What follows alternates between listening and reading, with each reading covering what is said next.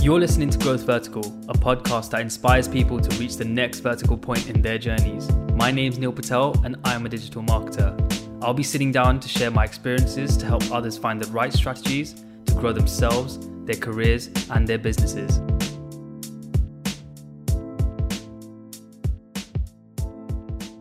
How do you find out which ad platform you should be selecting for your SaaS startup? Now, a lot of you guys may have already started out on a particular ad platform, but you're not seeing great results. And well, I'm here to say, we need to stop picking the wrong one. And it's easy to say that, right? But you'd be surprised a lot of people actually go about picking the right ad platform. Either it's through word of mouth. People just say, hey, well, let's just do Facebook ads or do LinkedIn ads or just do PPC ads or something like that. Well, I'm here to tell you that it's not that straightforward. It's not about simply just following the trend, right? It's about studying exactly what's worked for other people and understanding where your audience actually sits, and then going about selecting the particular ad platform based on that analysis. Hey everyone, welcome back to Growth Vertical. And if you're new here, I'm Neil Patel. I'm a growth marketer based in the UK. And for those of you who don't know, on this channel, we actually do break down growth hacking, our careers, particular businesses, and ourselves. So let's get into it. Based on a few notes that I was making, I noticed that it can get quite frustrating when you actually thought about, hey, we know that we've maybe even done a bit of analysis, right? Or we've maybe heard from someone and they've recommended you should be doing Facebook ads, right? Then maybe you've had a conversation as a startup owner or as a marketer helping a newly built startup or a newly established startup that, hey, maybe you should be running Facebook ads, right? For example. And the reason why I'm picking Facebook ads specifically is, you can probably tell because I'm repeating it, is that a lot of the industries and I would say a lot of the people out there specifically recommend Facebook on purpose, just without even realizing, without even studying what the target audience is and where they could be most powerful, right? Where they could be the most engaged. It may not be Facebook itself, it may not be Instagram itself. We know that Facebook owns Instagram and you can run ads on Instagram through them. But let's say, for example, someone's just come up to you and recommended that, right? How do you actually know that a lot of your audience are actually performing well for other businesses on there as well, right? If they target them. So the best thing that I would recommend you do is studying your audience. The first thing you should be doing is understanding whether you have a product market fit, right? Understanding whether you've tested certain messaging, or if I would say actively, you should be testing certain messaging on different platforms. But you need to study as well, what demographic are you going after, right? What firmographic data have you established where a lot of these prospects would be? Where would they be interacting? Where would they be having these conversations? And how do they go about actually buying a solution like yours or into a service like yours? And you need to answer those questions, right? If they have a pain point, what are they doing next? It's really important to understand this because a lot of the marketers would miss this. And I'm just sharing this advice because I was having a conversation about this the other day.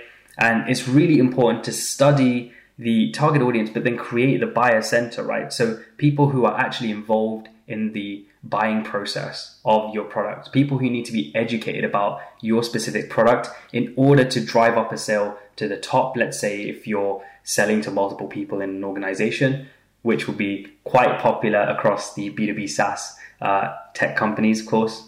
And you really need to take into account who's going to be involved in that buyer's process. So you might be educating multiple people, but what sort of content can you create? What marketing strategies and tactics specifically cater to those buyers or those influencers of a particular deal in your sales pipeline? So it's really important to do that.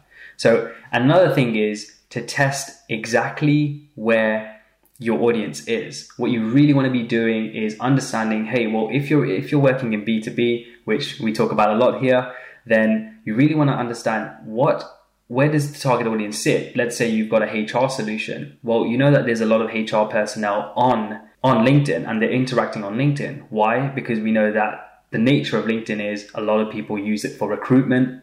A lot of people use it to interact with other professionals in the industry, keep up with industry news. Predominantly, if you look at the data, LinkedIn actually is quite heavily influenced by, for recruiting, right? So that HR professionals would be on there, recruitment professionals would be on there, talent teams would be on those specific platforms.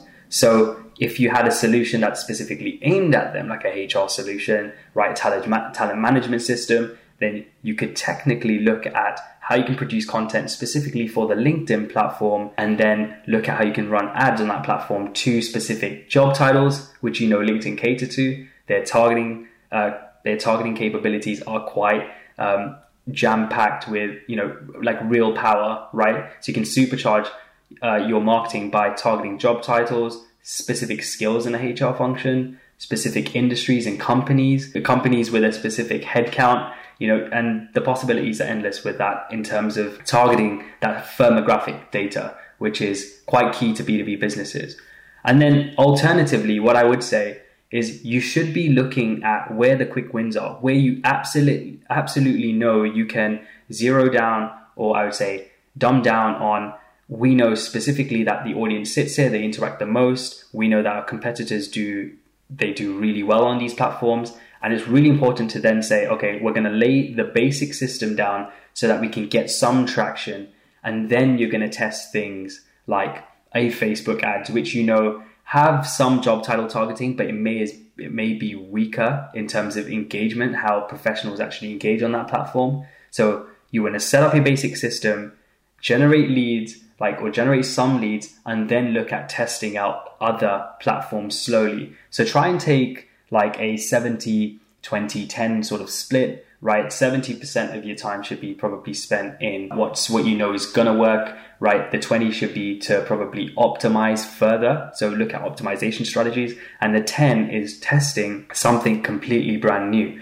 Otherwise, you can use the 80-20 rule as well, right? So spending 80% of your time on what that works, 20% on the new sort of bigger ideas that you feel like could work, but there's some uncertainty with. Excuse me, don't know what's wrong with my words. And honestly, it's actually really simple when it comes to selecting the ad platform, but it's also about testing, right? Make sure you test over a certain amount of time. If you spend 30 days on an ad platform, make sure that the expenditure is accounted for. So you can't justify testing Facebook with $500 and LinkedIn with $500, because that LinkedIn, you could probably use the budget much faster because of how expensive it is, and it commands a high price for those audiences you're going after, especially if you're looking at the B2B audience.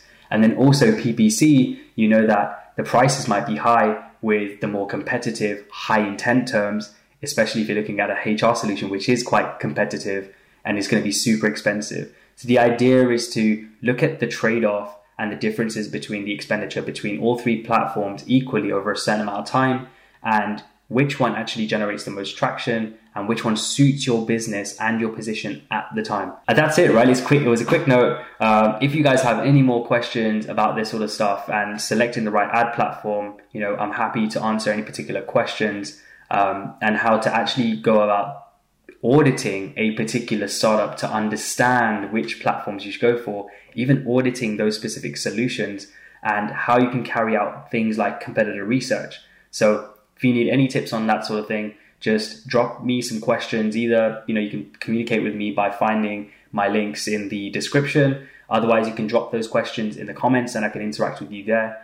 Otherwise, if you have any ideas for any particular or any questions that you want answered, you want me to make a video on, or for any topics, drop them in the comment section below and I'll get back to those. Otherwise, if you did enjoy the video, please do like, subscribe and share. Otherwise, I'll see you guys in the next video. So take it easy and see you soon.